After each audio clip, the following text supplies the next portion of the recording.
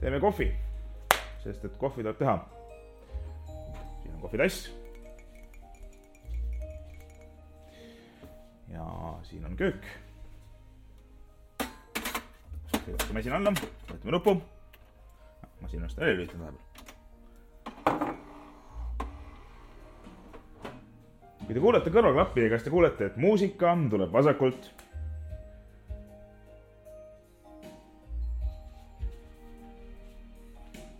Lähme vaatame, mis õues toimub.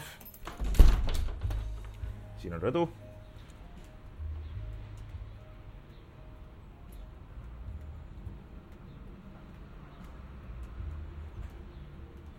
Vesi tilgub, lennud laulavad, aga külm on.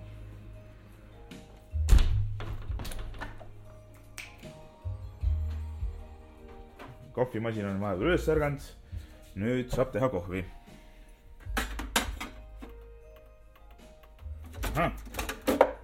Kohvimasist on vesi otsa saanud. Seda tuleb juurde panna.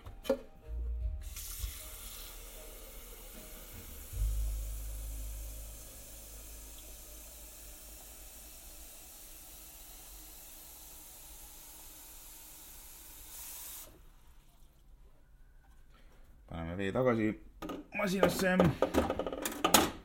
Ja nüüd saab kohvi teha.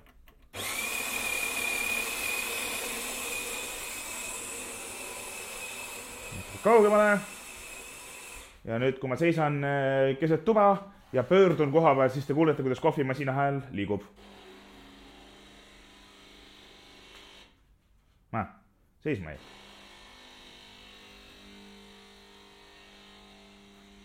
Kööki tagasi.